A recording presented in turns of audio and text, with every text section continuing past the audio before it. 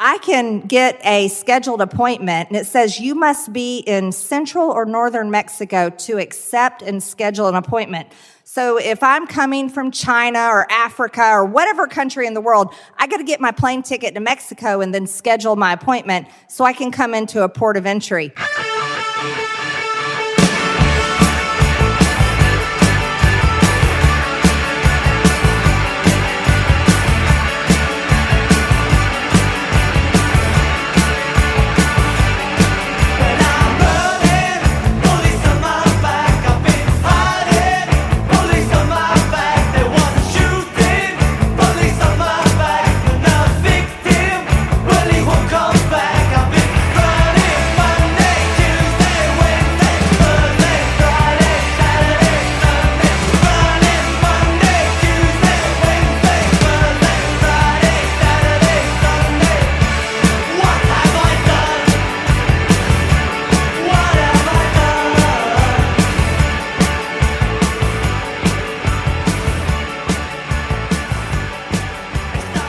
Welcome to Move Left Idiots, a socialist talk podcast. I'm your host, Anthony Monterulo, joined here by my co-host, Comrade Dracula. Comrade, what's going on?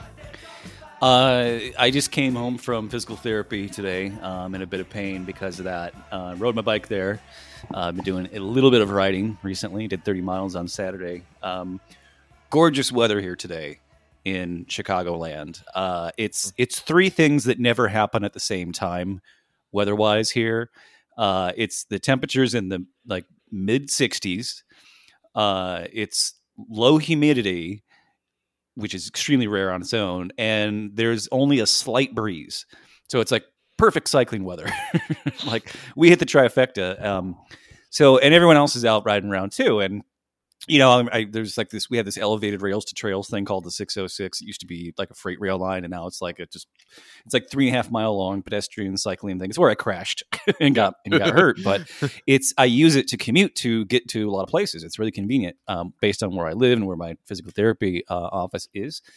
And I'm riding, and I'm just kind of like you kind of just gaze upon other people's bikes. You're kind of bike watching, like the guys riding by, and you're like, oh, let's get on that thing, And I see this guy that almost he's in he kind of looks like me almost, but like an older version, and probably like in his mid 50s, right? And you ever see somebody who's just like in their mid 50s and you just know their favorite band is Tool because they're wearing a Tool shirt? Yeah. It's like there's a lot of band shirts out there, but when you're in your 50s wearing a Tool shirt, that's your favorite band. I just know that is his favorite band. That is it. And that's probably he probably likes a lot of other bands, but that's probably the only band shirt he wears. There's something about the Tool t-shirt that, I don't know. No, nothing, right. Nothing against them. I mean, I'm not like a huge Tool fan, but I don't see people in their 50s wearing any other band shirt except for Tool, maybe Jimmy Buffett. That's it. Yeah, which is very the spectrum of people in their 50s, like Tool fans and Jimmy Buffett fans. Oh my god, never the twain shall meet. But oh god, you couldn't gun to my head. You would not find me inside of a Jimmy Buffett concert. I'll go to Margaritaville. I like their they got pretty good food. But other than that, are the margaritas good in Margaritaville? My wife got one when we went to Margaritaville at Mohegan Sun. Not that good. You think that would be like the one thing that would be like, oh my god, these fucking margaritas are awesome.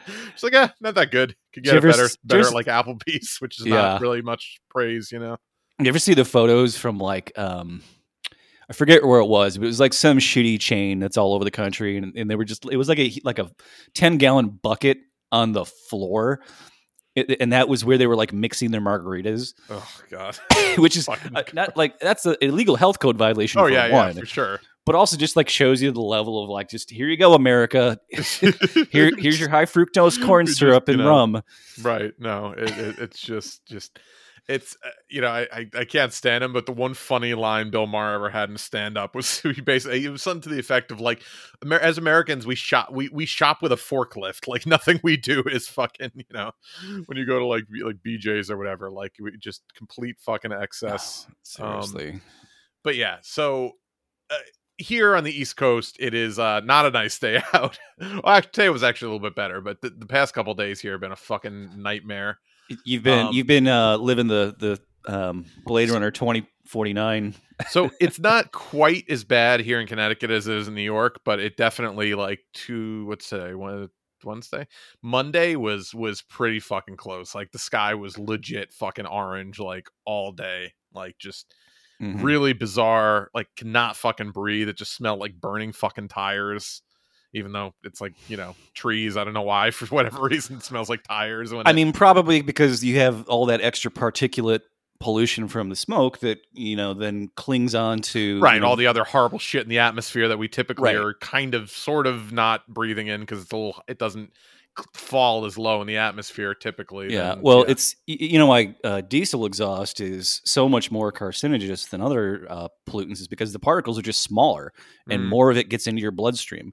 Right, it's like there's like chemical physics to it.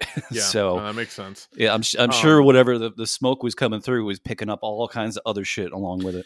Oh yeah, I mean you could not be outside for any significant period of time. Like even just walking from my car to my fucking job, I was uncomfortable. So I can't even imagine people that have to like work outside and shit like that. You should drive your forklift from your car to your job so you don't have to ever step foot on the ground. But you're still kind of outside with a forklift. You just got the little window in front of you, but you still but no, we actually have one of those forklifts that has like the fucking seat and like the cat. It's pretty legit, but other than that, they're all the fucking stand-on forklifts. You mean at your work? You don't personally own a... No, you're correct. I don't own a fleet of forklifts personally. But... So you get the forklift and you use that to pick your car up, and then you back it out of the garage, and then you set it down in the street. I've been begging them for like a year to teach me to certify me as forklift certified because it looks so fucking cool, but I don't understand the physics of the stand-up ones.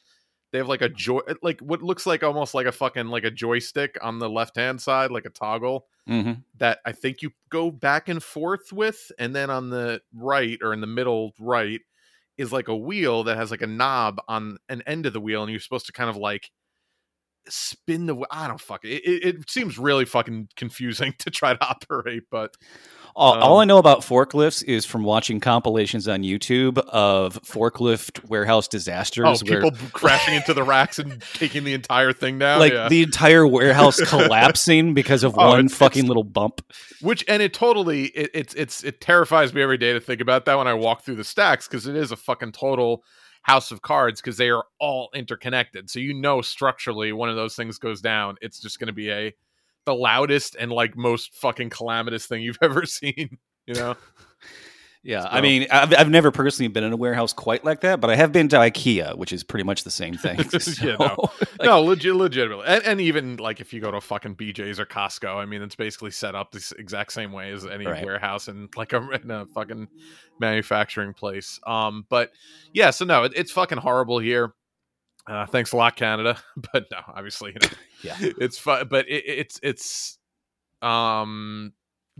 brutal. So hopefully this fucking clears up soon. I don't know. I saw something about how it's going to kind of linger around until they put the fire out, which is not great news because that's typically very hard to do with wildfires.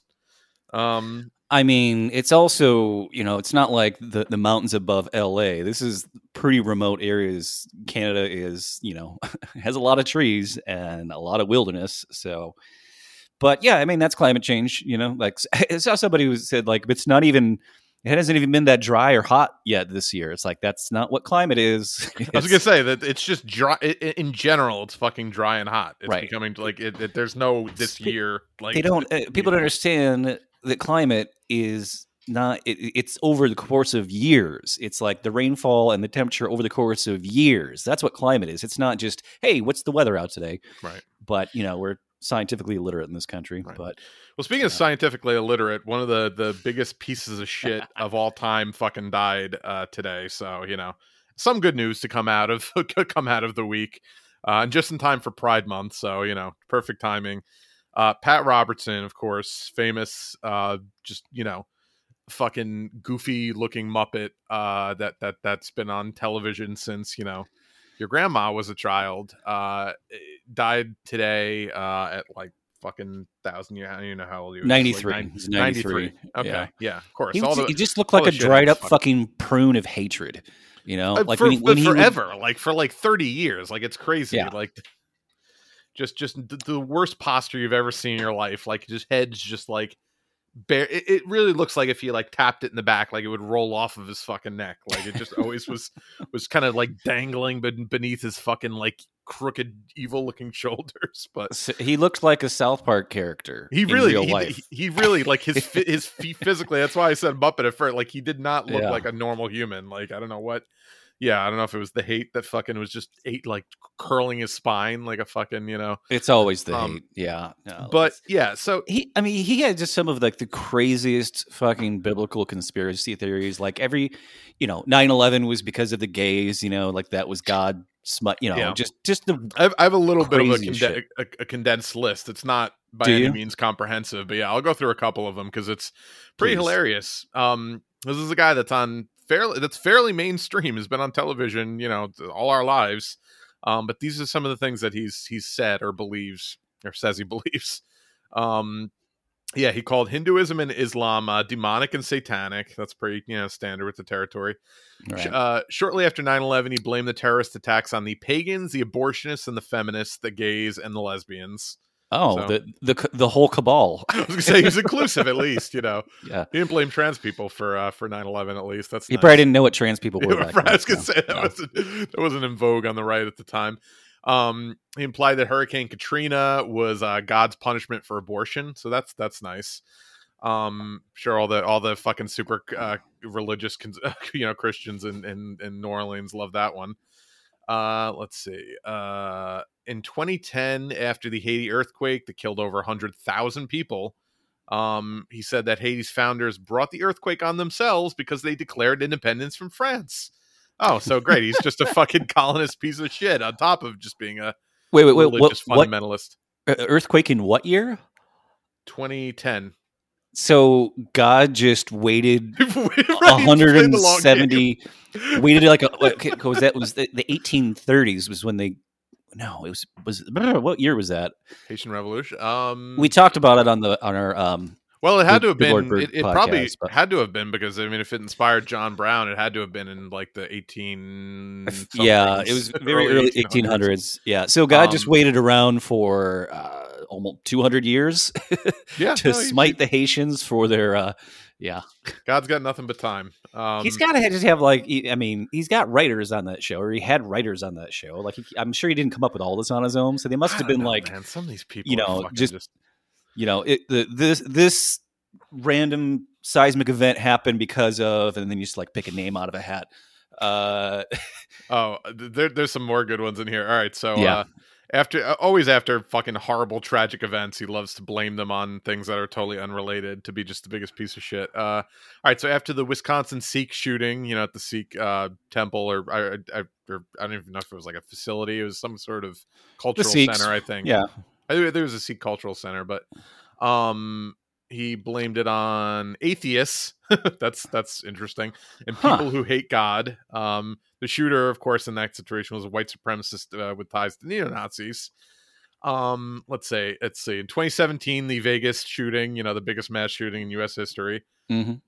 That was actually, I don't know if you know this, the fault of NFL players taking a knee before anthems before the games, really, and disrespecting President Donald Trump. So that was to blame for that. It wasn't because all those people were country music fans. That wasn't the reason.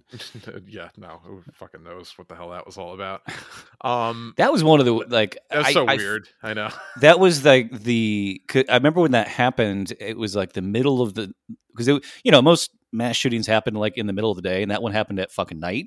So it was like we couldn't get a lot of news about it, but it was like the extent of it was just unreal, and all the pictures of the fucking drunk rednecks at the concert, like standing there, like flipping off the shooter from thousands of feet away, like I dare you to shoot me now. You're like,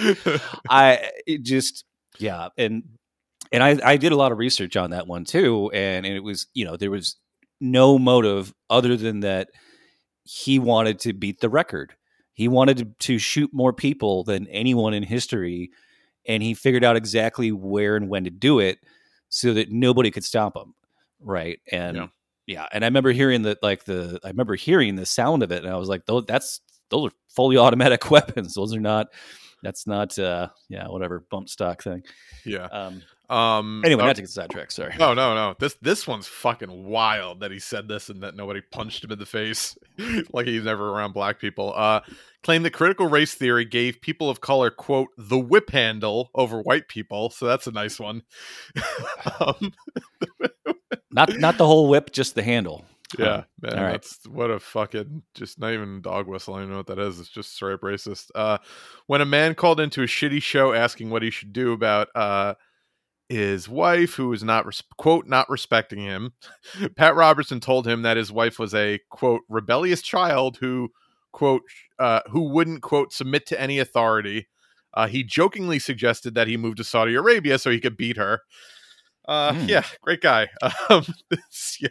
Saudi Arabia, full of Christians. Yep. Yeah.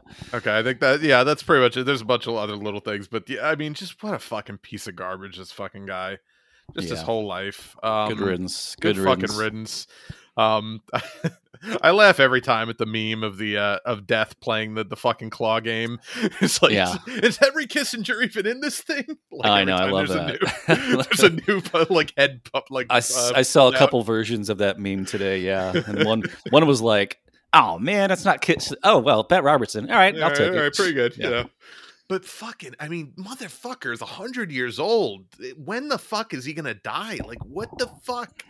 I don't understand how he can hang on just out of pure spite for this long. It's the blood. Fucking wild. It's the blood machine. They take the youngest DC interns. They have to donate a pint of blood each every week to keep Henry Kissinger alive. Yeah, it's just like constant oil changes, but he had some fucking party at the Museum of Natural History, some big hullabaloo, invite only 100th birthday party at the Museum of Natural History in New York City. I swear to God, which is Jimmy a public Carter fucking museum, but Jimmy Carter's in hospice care, but he's been in hospice care for like months now, apparently.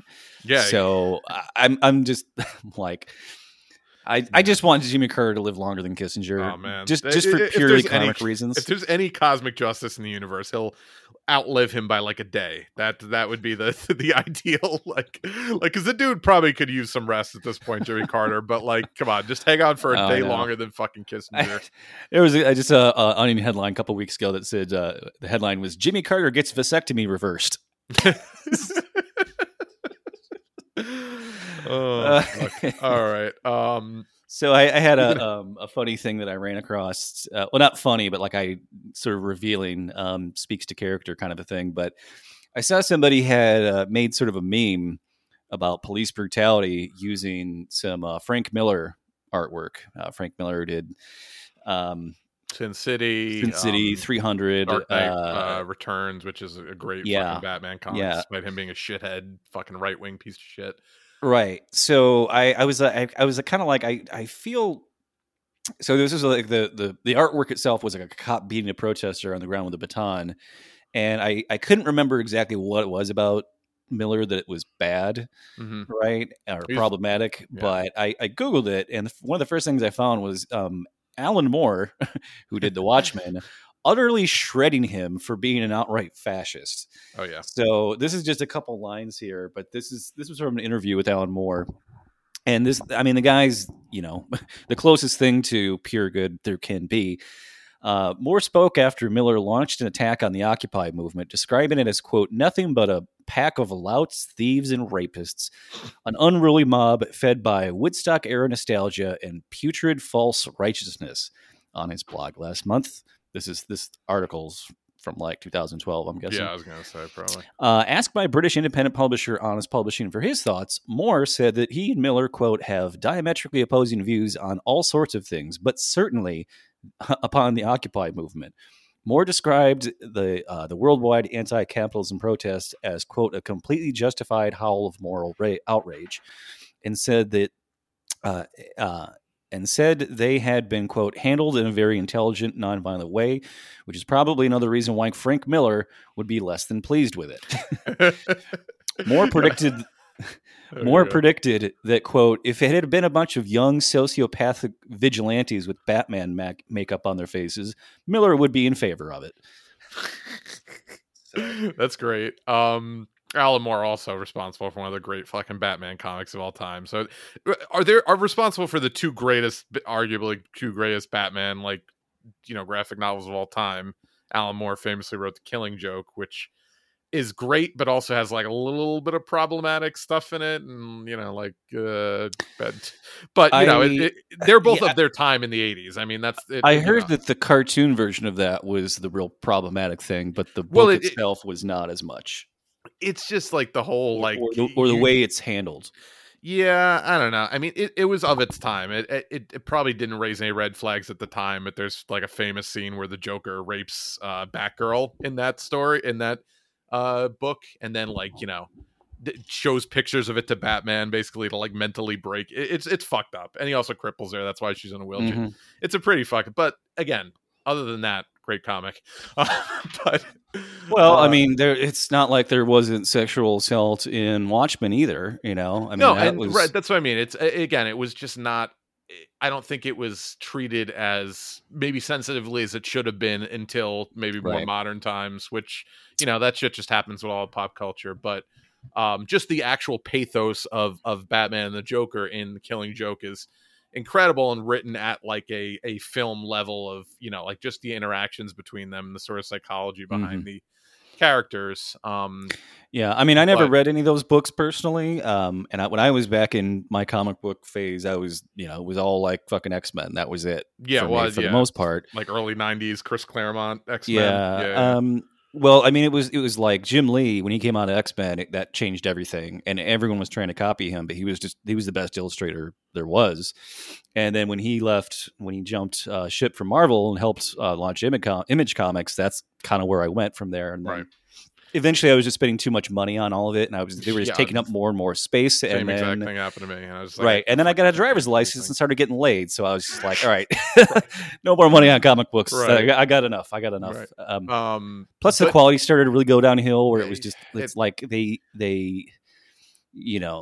there was so much going into the artwork at the time that like they couldn't even keep up with a monthly schedule, and then like some of the best artists just like quit to go work on video games, and then it kind of just fell apart. But and the Rob Liefelds of the world took over and just started fucking drawing people with torsos 3 times the size of their waists. And, we've talked about this before too, but it was like it was the body proportions of the women was like they were just drawing sex dolls at that point. And I know you're trying to sell books to horny teenagers, but like, come on, let's have some sense here. But I mean, the thing about Alan Moore that's funny, and again, maybe it's because he wrote The Dark Knight Returns in 1986, and maybe he was a lot less shitty in his fucking younger days, and then he became later in life. But the thing that's great about that comic is that it basically is all about how Superman's a fascist, and he's like in that comic, Superman is basically Homelander. Like he's like the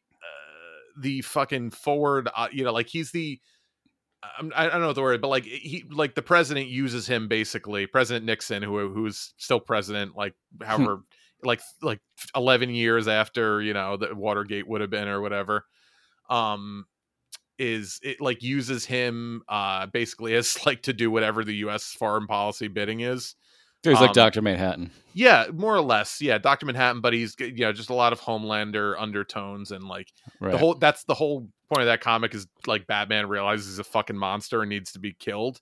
And that's sort of like Zack Snyder tried to adapt it really shittily in Batman v Superman, the whole like where he creates like the fucking mech suit and the the kryptonite bullets and shit like that. So that was basically panel for panel, just way fucking darker and dingier and less interesting from Dark Knight. But yeah, no, it's a good book. But if people change though as they get older in life and tell shittier stories.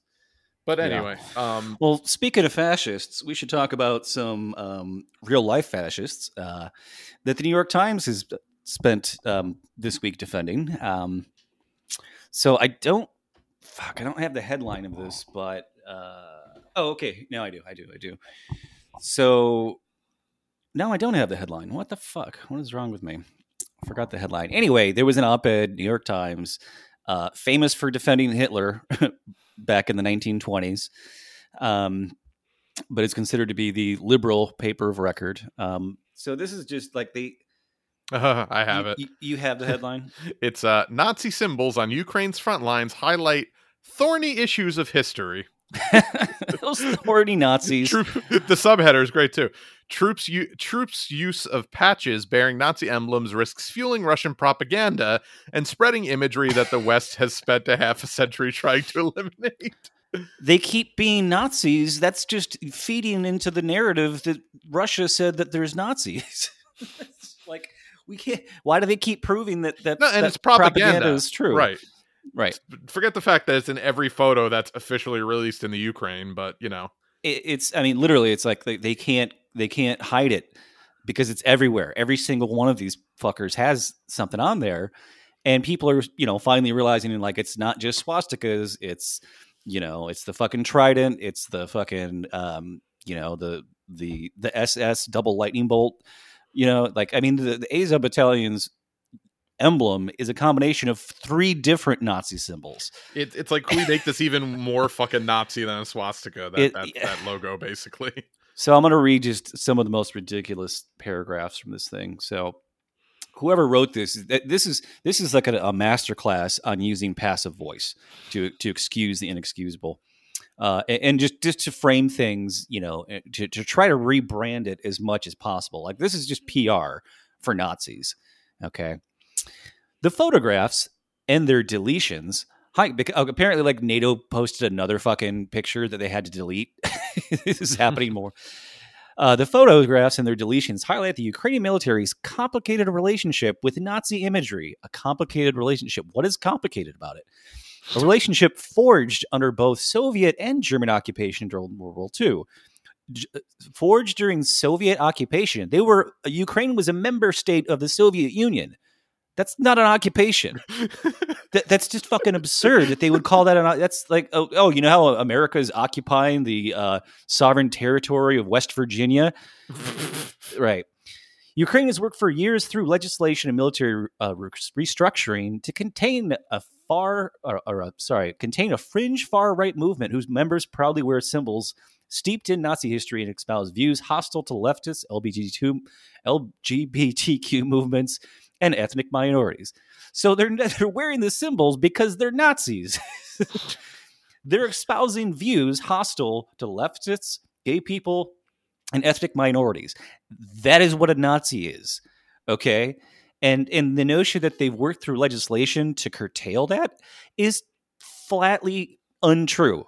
Completely. I read this whole other thread of the guy debunking. It's literally the fucking meme we have about, like, if only the Germans had tried to vote Hitler out of power. Like, it's fucking preposterous to think that that's yeah. I mean, this is they folded the Nazi far right fringe Nazi battalions into their National Guard. Yep. Okay, they're not. It's not some private mercenary band out there doing whatever.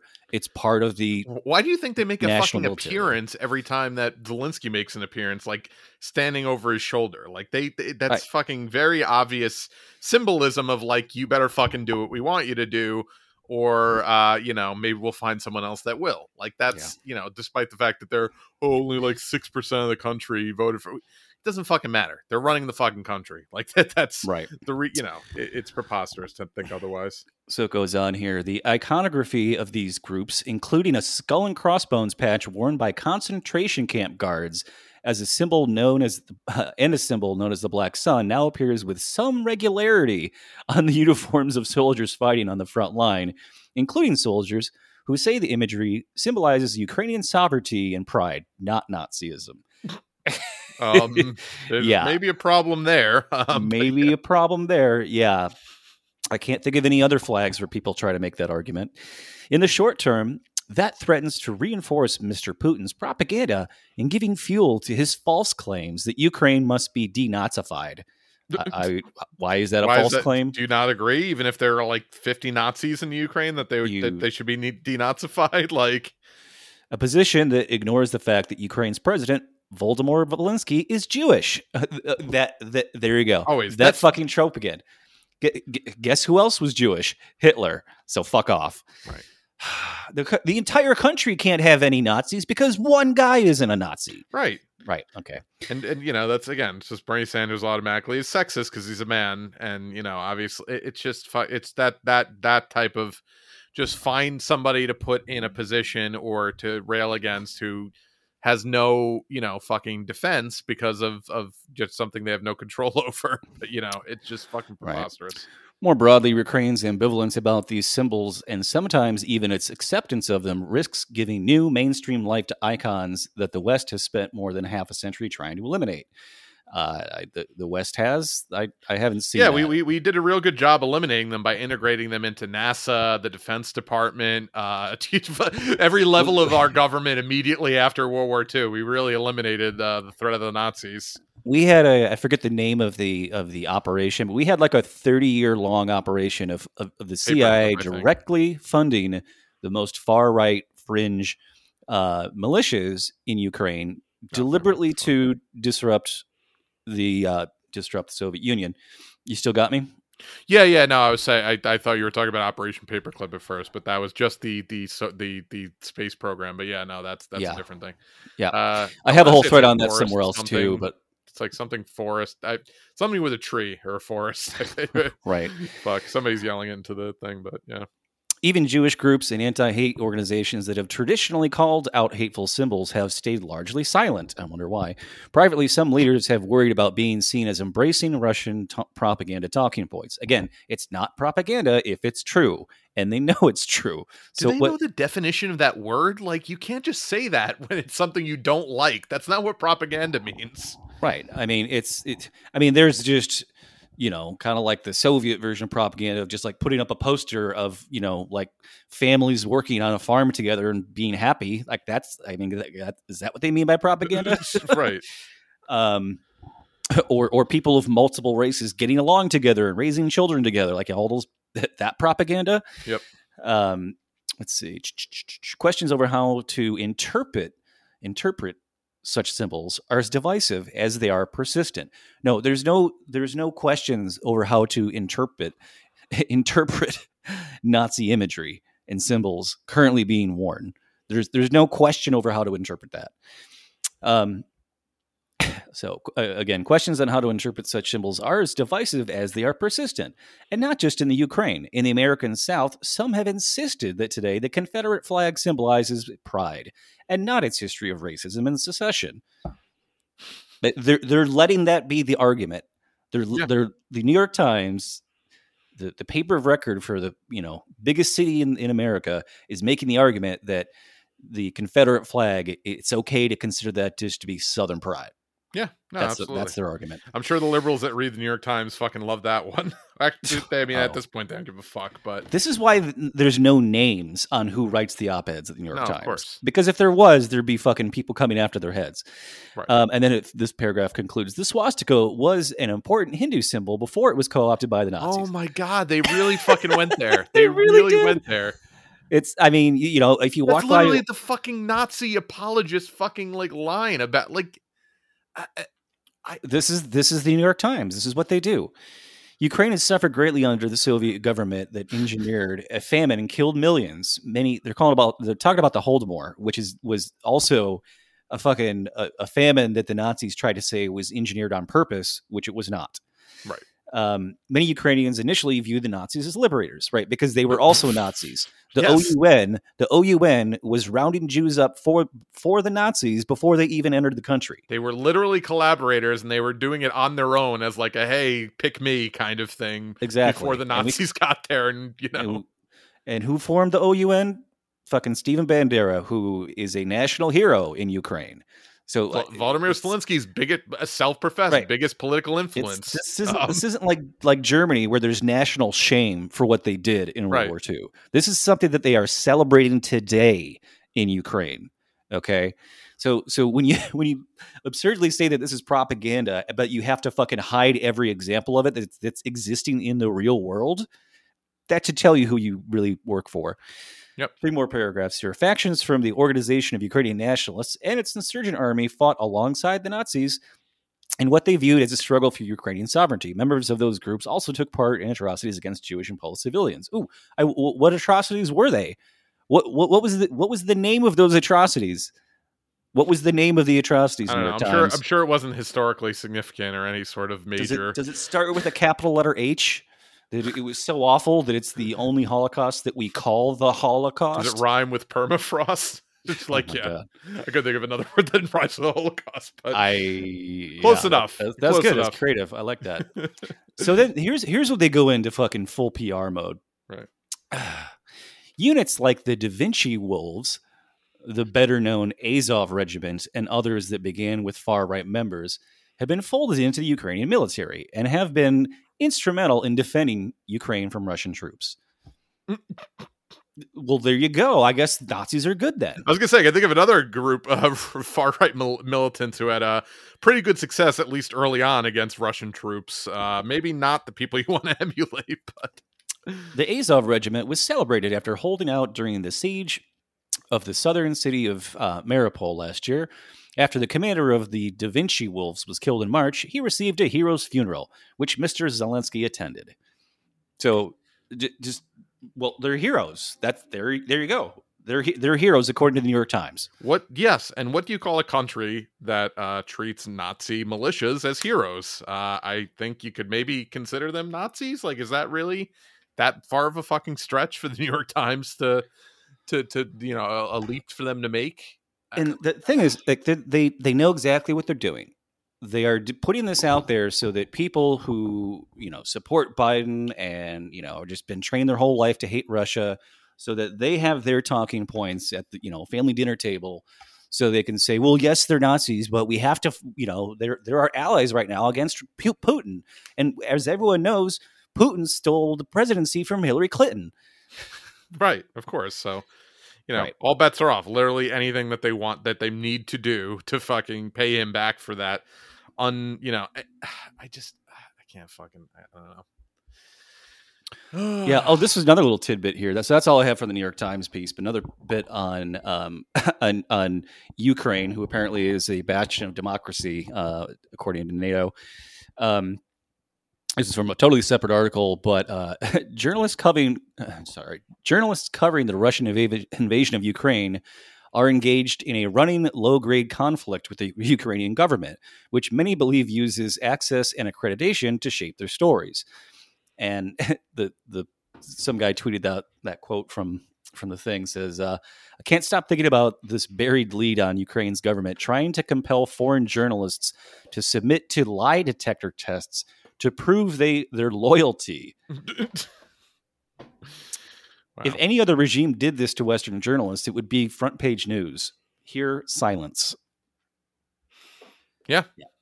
No, and literally anything is excusable. When you get to the point of complete like Nazi apology, like there's nothing that's inexcusable at that point. So I just, again, everything that's always been said historically about the New York Times, and people are like, man, I can't believe they used to defend Hitler.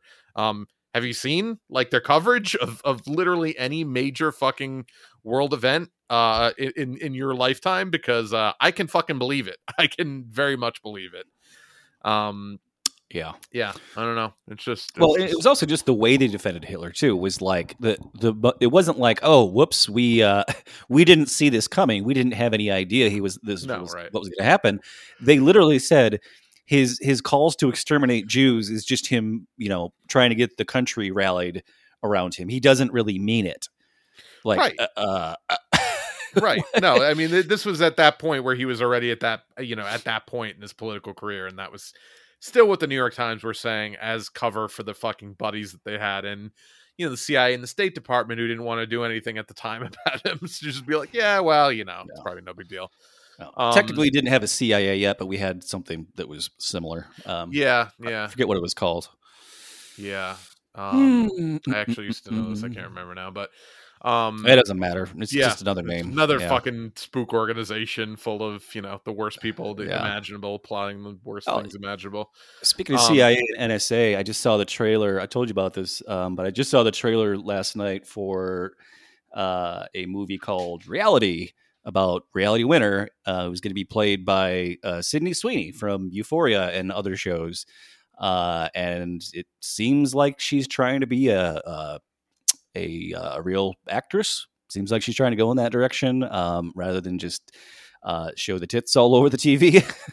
Not that there's anything wrong with that, but I've only seen one episode of Euphoria, and I didn't really like it that much. I know it's like a lot of people like that show. Not to put it down. I don't think it's for us, like age. I think that's just for like tweens to early 20-something. Yeah, I feel like that a little bit too. But yeah, I was like, wow, they are really getting some mileage out of her tits in this show. I and I even heard that like she wanted to do more topless scenes, but like they were like, okay, we've it's enough. We've got it. We've got enough. I think we're good. Which is really saying something for HBO. But yeah.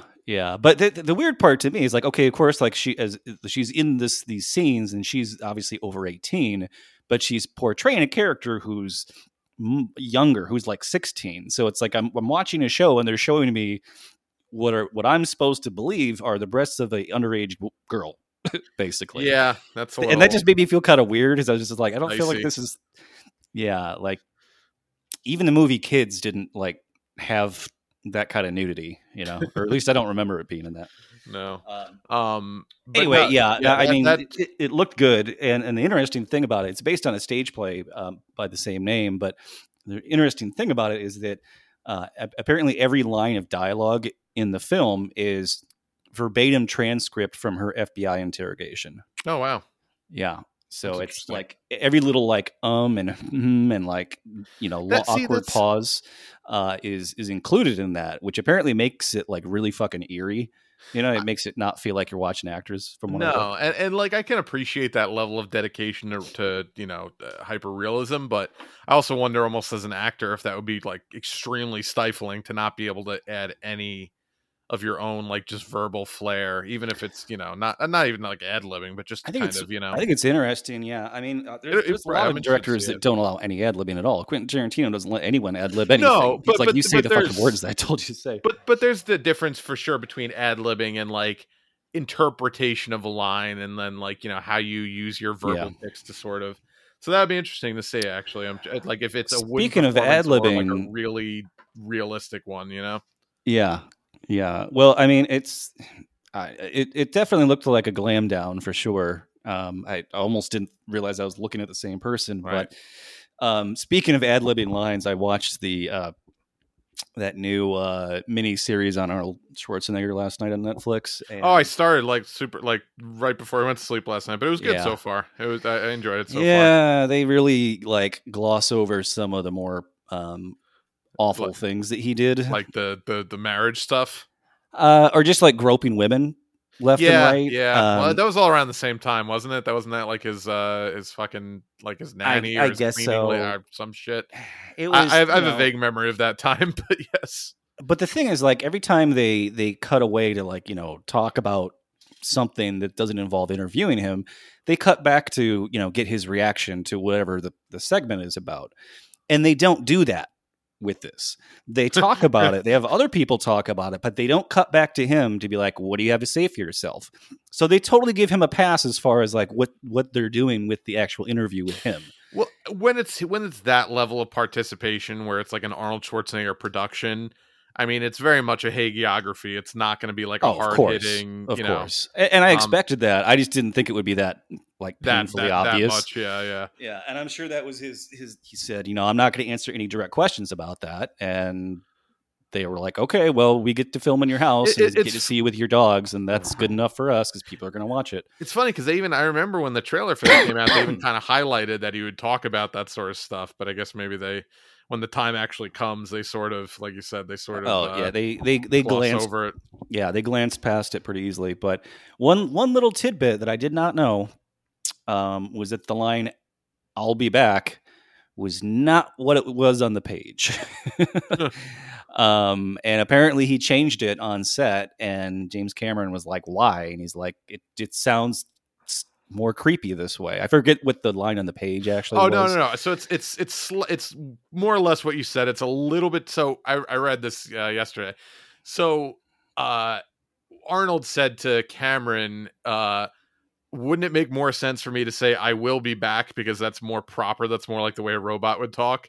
And Cameron said to him something to the effect of like, "What do you think? You're a fucking writer? Why don't you let me write the fucking script and you can say the line?" Something to that effect. Some funny thing like that. But yeah, it's just funny. An iconic line like that. That's how that was birthed. But well, I mean, anytime an actor is trying to think about like, what would my character, whether human or not human, actually do and say and think, that's the actor you want. Oh yeah, no, for sure. You don't want someone just like, what am I gonna, and not that I'm speaking ill of him now because he's got a lot of health issues, but Bruce Willis, especially later in his career, was just famously would just kind of sit him at a table in front of a green screen and let him sort of act against nobody, and then sub in someone else later on for all those made to DVD movies that he sort of made later in his life. Like that's the polar opposite of what you get with somebody who's engaged in the material and trying to find even in a silly character. That's what's so amazing to me about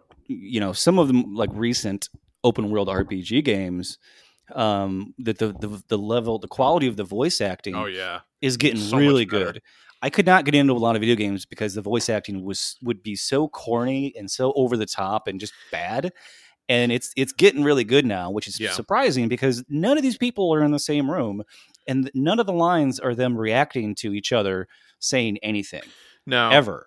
No, right. They're very rarely. Some people will try to go through the effort, at least getting them in the same recording studio so they can sort of act off of each other. But yeah, it never. It's just, it's very rare. If you even have one meeting between the main voice actors of a major video game, that's rare. Like, I remember, for sure. Like, I remember, I watched an interview with some of the voice actors from Cyberpunk, and I think only 1 out of 5 of them, like the main voice actors, actually got to meet Keanu and like do like a vocal test, so that they at least knew what the other person's voice sounded like. Everybody else just had to listen to recordings. Yeah. No, I actually just played through the new Star Wars game, the Jedi Survivor game. And it's fucking crazy that they don't let the people who write those games write the movies or every non-Andor television show.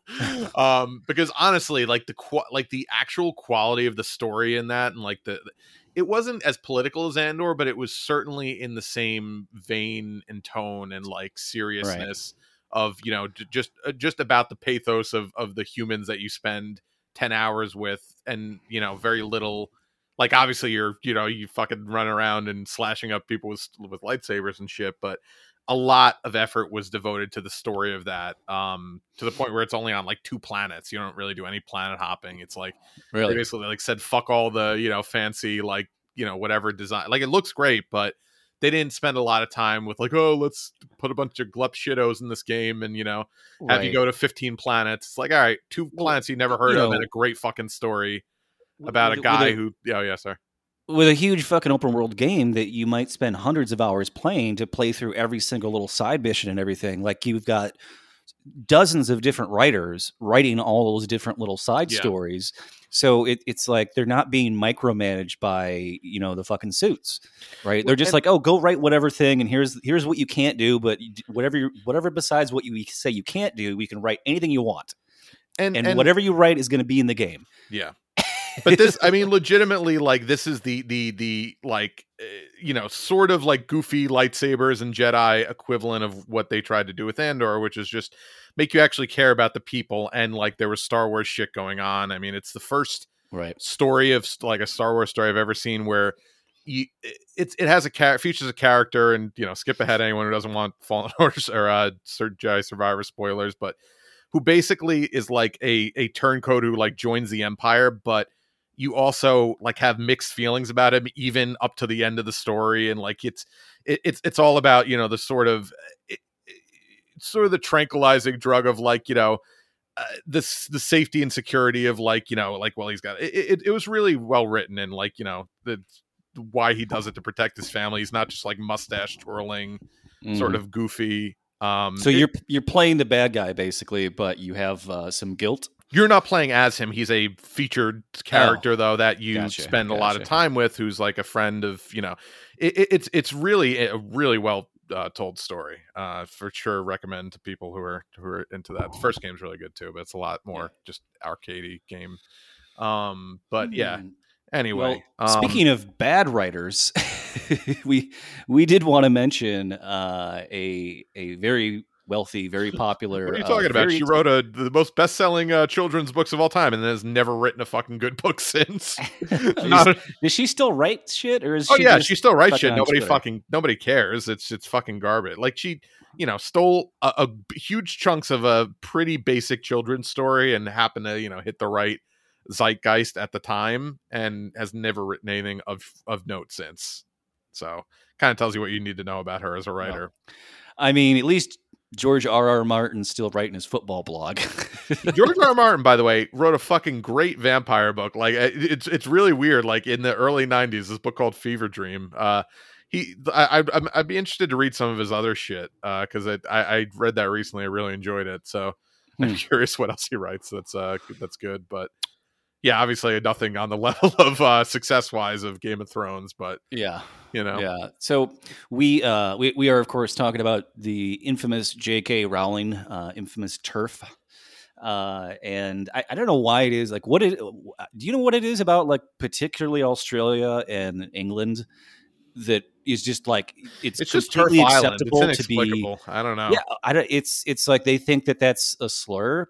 That's it's misogynistic to call someone a TERF. People in England famously are not great about being held accountable for their actions or their crimes. So, the country as a whole, unfortunately, like every single time I see an actual fucking TERF on Twitter, click on their profile and it is the UK or it is Australia. Right. There's something going on here. Click on their profile and inevitably you'll see the worst food you've ever seen in your life in one of their selfies at a restaurant.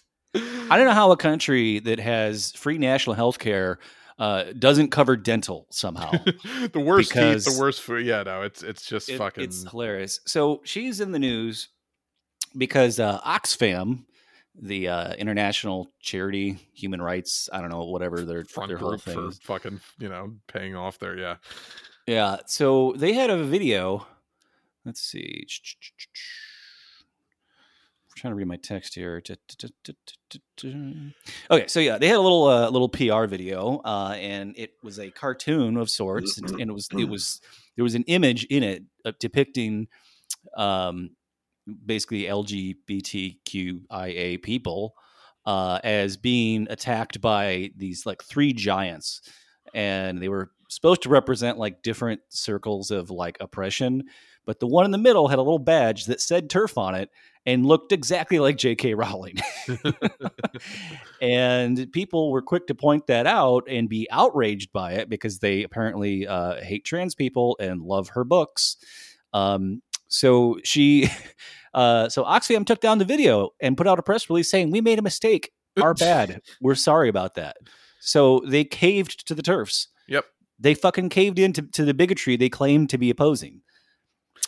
Yeah, well, that's just it's so weird where the lines get drawn because companies have I haven't seen it as much this year, but the whole companies doing the pride version of their logo, like the worst companies in the world that sort of glom onto that will still seemingly draw the line of trans people because that's still too much of a third rail for them to like jump all in on for the most part. I don't understand how this happened. I mean, the idea of getting a sex change has been around. That's what we talked before I've been born. Fucking it was never even like as offensive to conservatives as just like straight up gays and Republicans. Like it almost seems like they feel like they lost that battle so thoroughly that they had to move on to this. Like it's very bizarre.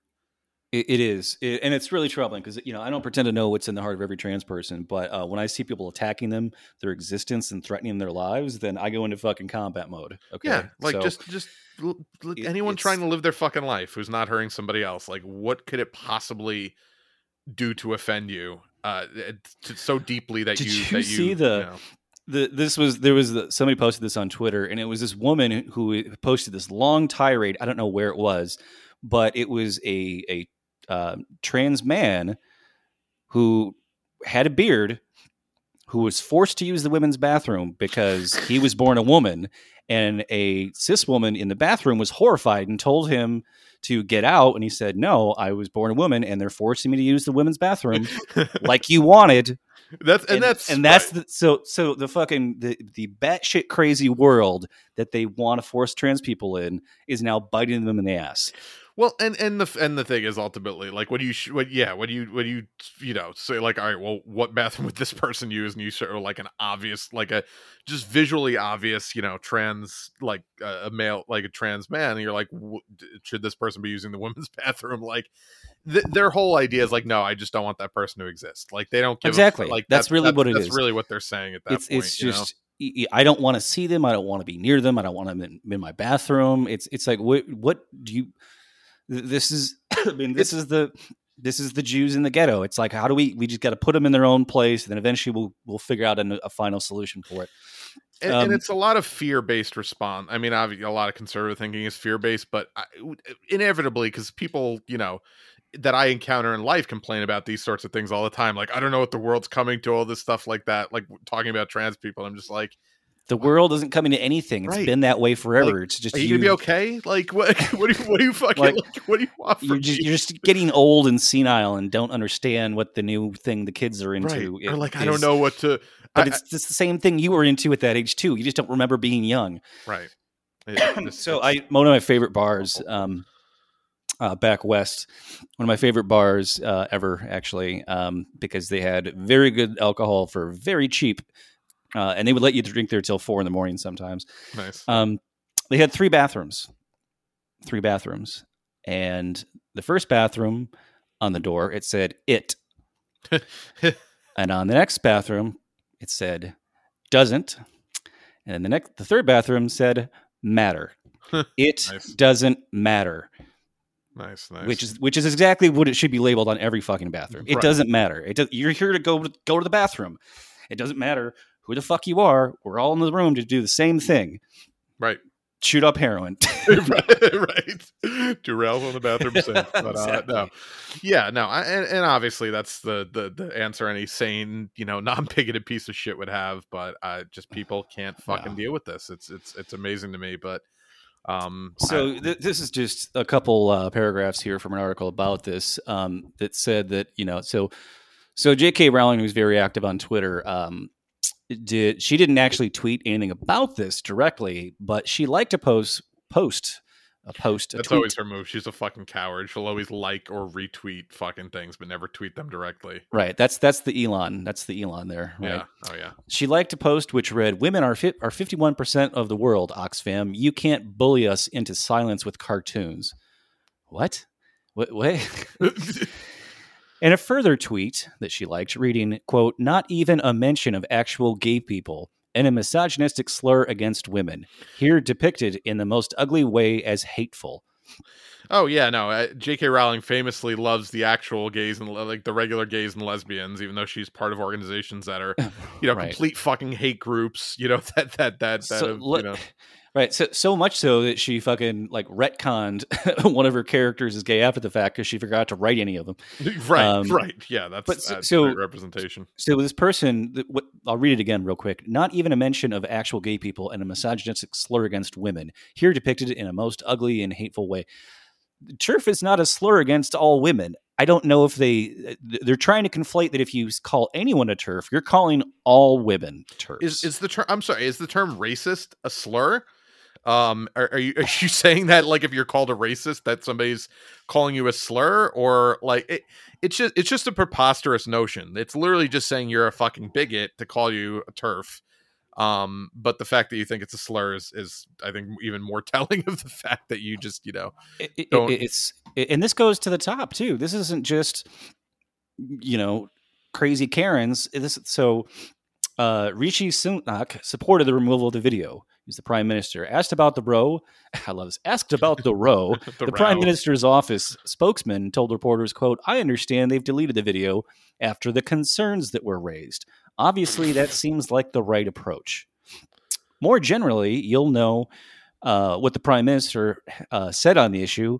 And as I think the starting point should be treating people equally on all sides of the debate with fairness and compassion." What debate? The debate of like, should trans people like have human rights? Like, what is should the debate whether you're being blatantly bigoted towards certain people, marginalized people, should be that should be a debate. We should debate whether that's okay. Yeah, no, absolutely. Maya Forstater, a tax expert who won a landmark appeal against an employment tribunal after claiming people cannot change their biological sex, said after the video was deleted, quote, "The thing that no one in the chain of command who signed off on this or who saw this internally raised concern." Or sorry, the thing is that nobody in the chain of command who signed off on this initially raised any concerns. It's like, yeah, because why would any normal person have a problem with that? Like, everyone knows J.K. Rowling is a fucking TERF, and they didn't even call her that. It just looks just like her. And the fact that they, look at that and immediately know that that's J.K. Rowling because they know what a fucking TERF she is, right, just proves the point even more. Yeah. So the last quote here, either they, from this Maya Forstater tax expert, I thought that it's like the Guardian's just going around like trying to find any random TERF to fucking, oh, you're a tax expert and you want a fucking court thing. Okay, you can come get your hate in here too.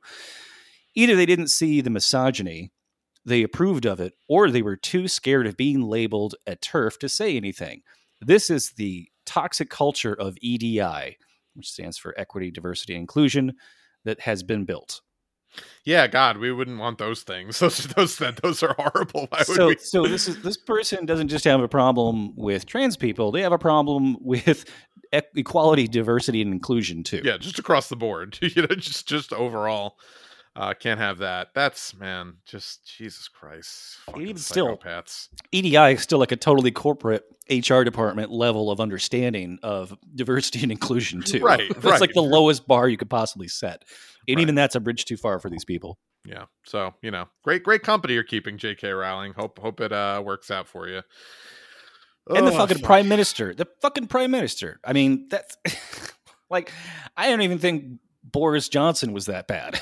No, he couldn't fucking pull himself together to even put out a coherent statement like that. But yeah, no. Just what a fucking hilarious fiasco of a politician, statesman that guy was. Yeah. Who was the one that was right after him? She lasted like 3 weeks. Oh, yeah. She wasn't even around long enough for me to have learned her name. Yeah, they go through fucking prime ministers. Like, I wish we went through presidents that quickly. That would be amazing if we just burned through fucking presidents like that. Seriously, I mean, people would say that would be like the downfall of America, but it's like like everyone talks about how we may get a good one eventually if we did that though. Like by accident. Yeah. By fucking osmosis, like, oh shit, we got a good one finally. Let's try to keep him in office for more than 3 months. If we just go through enough people, eventually we'll get Viggo Mortensen as president, and then we'll just stop and be like, okay, you can't die. You have to be there forever now. Right. Liz Truss. Oh, that was her name. Was her name?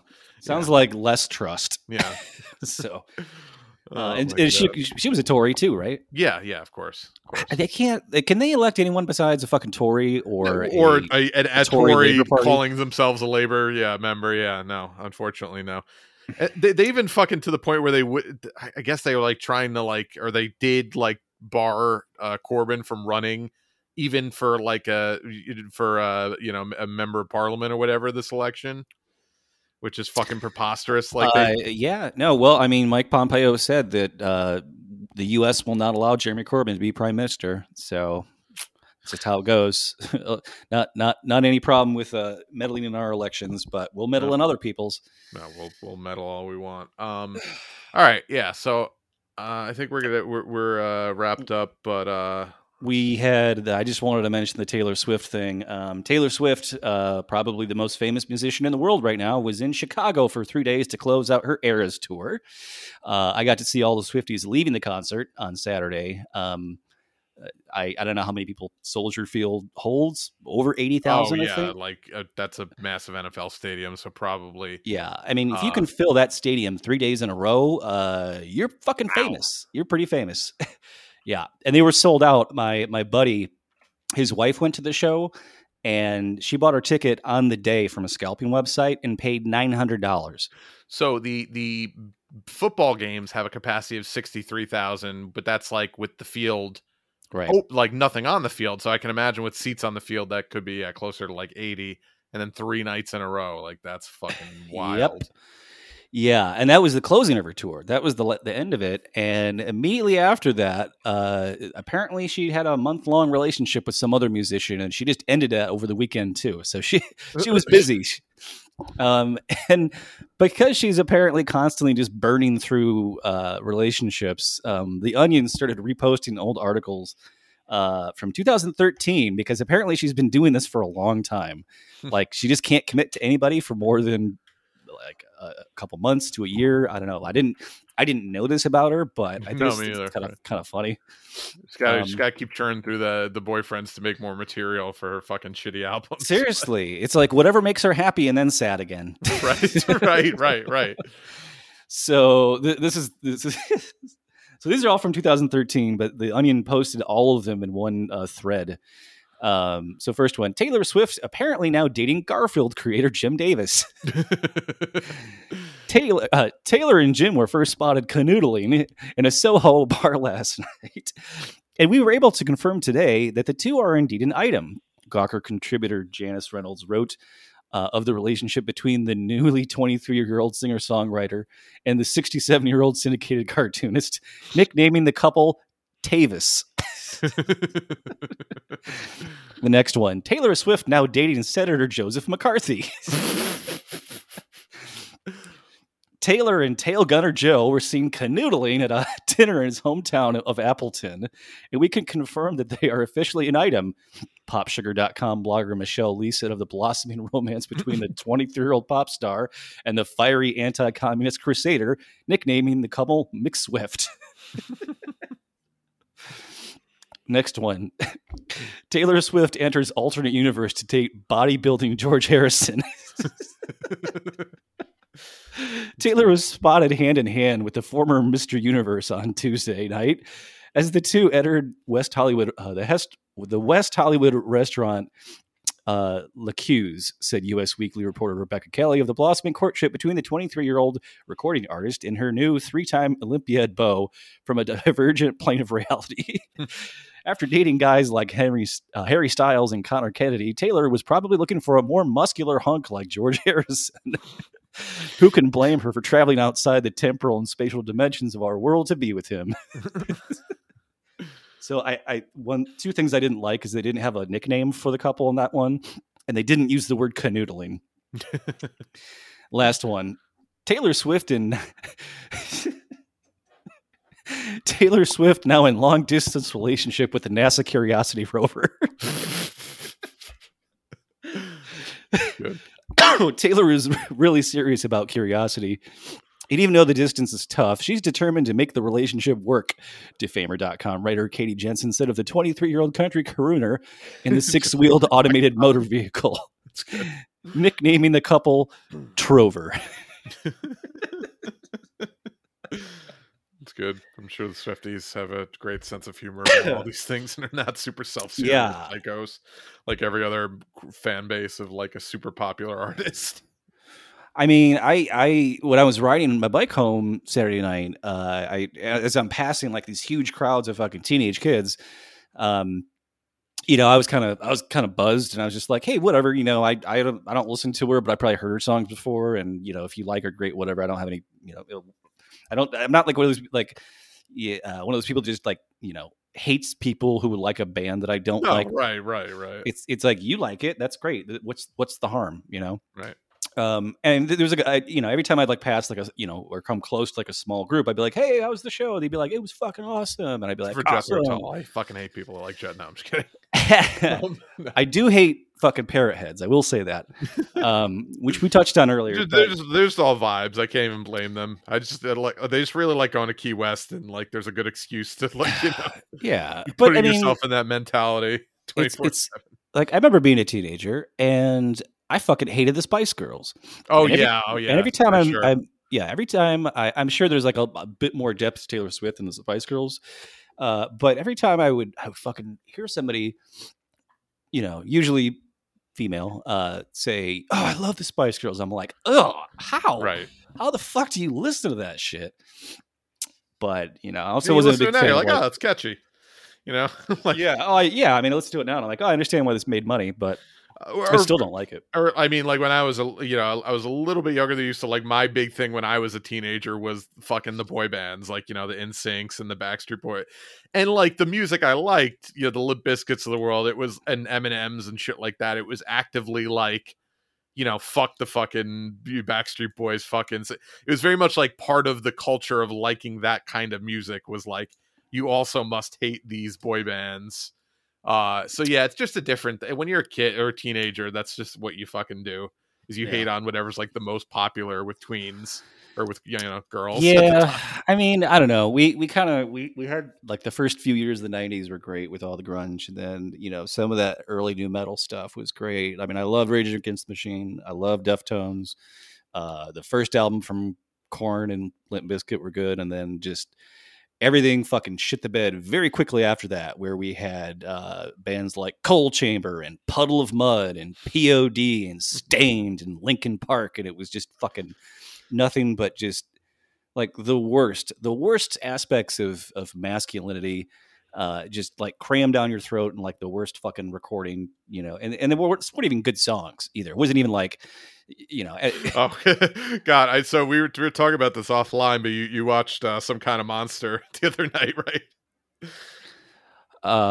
Wait, what was that about? The Metallica documentary. Yeah. I remember it now. I mean, I watched it very late and I was probably pretty buzzed, but I did watch it, and yeah, it was great for showing like, again, just like the worst aspects of masculinity and wealth, right? And just self entitlement and the scene where Lars Ulrich goes and sells all his fucking paintings and makes like $50 million. It's just the most fucking hoity-toity, like it's just like this is metal, like really this guy, this fucking seriously, yeah. Well, and I love when Hetfield has to go to rehab, and then like he's not in the documentary for a while, and he comes back with like a haircut and glasses, and he's all fucking smug about everything, and he's like still clean an asshole, white shirt. But he like suddenly doesn't look as big of a dick as Lars does. Oh no, it's so funny. I was like, okay, he did get something out of rehab. He did get something from that process, right? But I love how they're like, they have like this fucking life coach that they have to work with, and like they're trying to like talk to each other with like using all these fucking like keywords they've been taught to use, and it sounds completely forced, and they just want to fucking go to each other's throats, but they have to do it like super passive aggressively now. Nobody talks as funny as fucking Lars Ulrich. Like not even just the way his voice sounds, but just the fucking way he phrases things are so. It's just fucking amazing the way he goes about constructing his sentences in like the douchiest way imaginable using words in the English language. It's just so I mean, funny. it was just the just completely forced nature of their interactions when they had to do those sessions with the fucking life coach guy, and that they're just seething that they can't just like use the words they want to use to say what they want to fucking say, and they have to like cram it into like this pseudo intellectual approved way that and then at the end of it they're like, we should have just fired that guy a long time ago. He cost a ton of money. Right. And he was just like a hanger on, and you could tell he really was, because like he's not really doing anything to help them. It's so funny. He's like when he he hands James at one point like a post-it note when they're like writing lyrics, like he hands him fucking lyrics to like and James Hetfield just looks at him like, what the fuck is fucking wrong? It's just so fucking funny. I did like, when Lars is like, what do you want to play the fucking drums now too? And it almost seems like once they get rid of him, when they finally get rid of him, like they're better. Oh no, brought them back together. Yeah, it was like, shared hate. Sometimes though, but you know what? Honestly, and I've experienced this in my life and like whatever work situations, life situations. Sometimes, like, if you're not vibing with people, you just need like shared hatred of somebody else, and that'll bring you closer together. Oh, absolutely. I mean, how do you think the cops maintain unity? Right, they all hate fucking black people, so actually every non-white person. So let's go fucking beat up some Antifa kids. Come on, guys. Let's beat up some commies. Let's beat up some leftists. Some black. Yeah, I mean, Chicago's got 12,000 different cops. There's got to be some gradation of worldviews there. Right. Right. But the one thing they all have in common is that they will all love to beat up protesters. I guarantee it. 100%. So I did see one time. I mean, when we did a whole episode almost on the Battle of Grant Park over that Columbus statue, where I got fucking assaulted by 3 cops and like hundreds of people got beaten, bloodied. But we sent 18 cops to the hospital, so fucking good for us. But there was one moment during like the chaos when there was a cop who had gotten hit in the head and was bleeding down the side of his head. And he's kind of standing off to the side, not kind of dazed, not sure what to do. And he's like pleading with me and this other guy saying like, I ain't such a bad guy, like, cause he got fucking beat up and he's trying to like rationalize. He's telling himself, like he's trying to convince himself like, I'm not that bad of a guy. And I'm like, maybe you aren't personally a bad guy, but the job you're doing here today of beating people up and also getting beat up, apparently, is not a good thing. I'm sure some of the fucking SS were like went home and were really nice to their wives. Didn't change, what the fuck they were representing. I don't remember the name of it. There's a movie coming out. I think it was at Cannes, and it is about a German concentration camp guards like personal life outside the camp. Huh. Yeah, and apparently it's really good. I'm sure people won't have a super reactionary, like insane reaction to that movie before they even see it or anything. Well, I mean, he's just, they were fighting the Russians, so they're on our side now. So I'm sure it'll go over great with Western audiences. That's true. Yeah. All right. Well, on that note, that does it for us this week. But rate, review, and subscribe wherever you get your podcasts. If you want to help the show out, follow us on SoundCloud, soundcloud.com/moveleft, facebook.com/moveleft, patreon.com/moveleft. I am on Twitter at @move_left. And I'm on Twitter at BikeSlide. Yeah, we'll see you next week.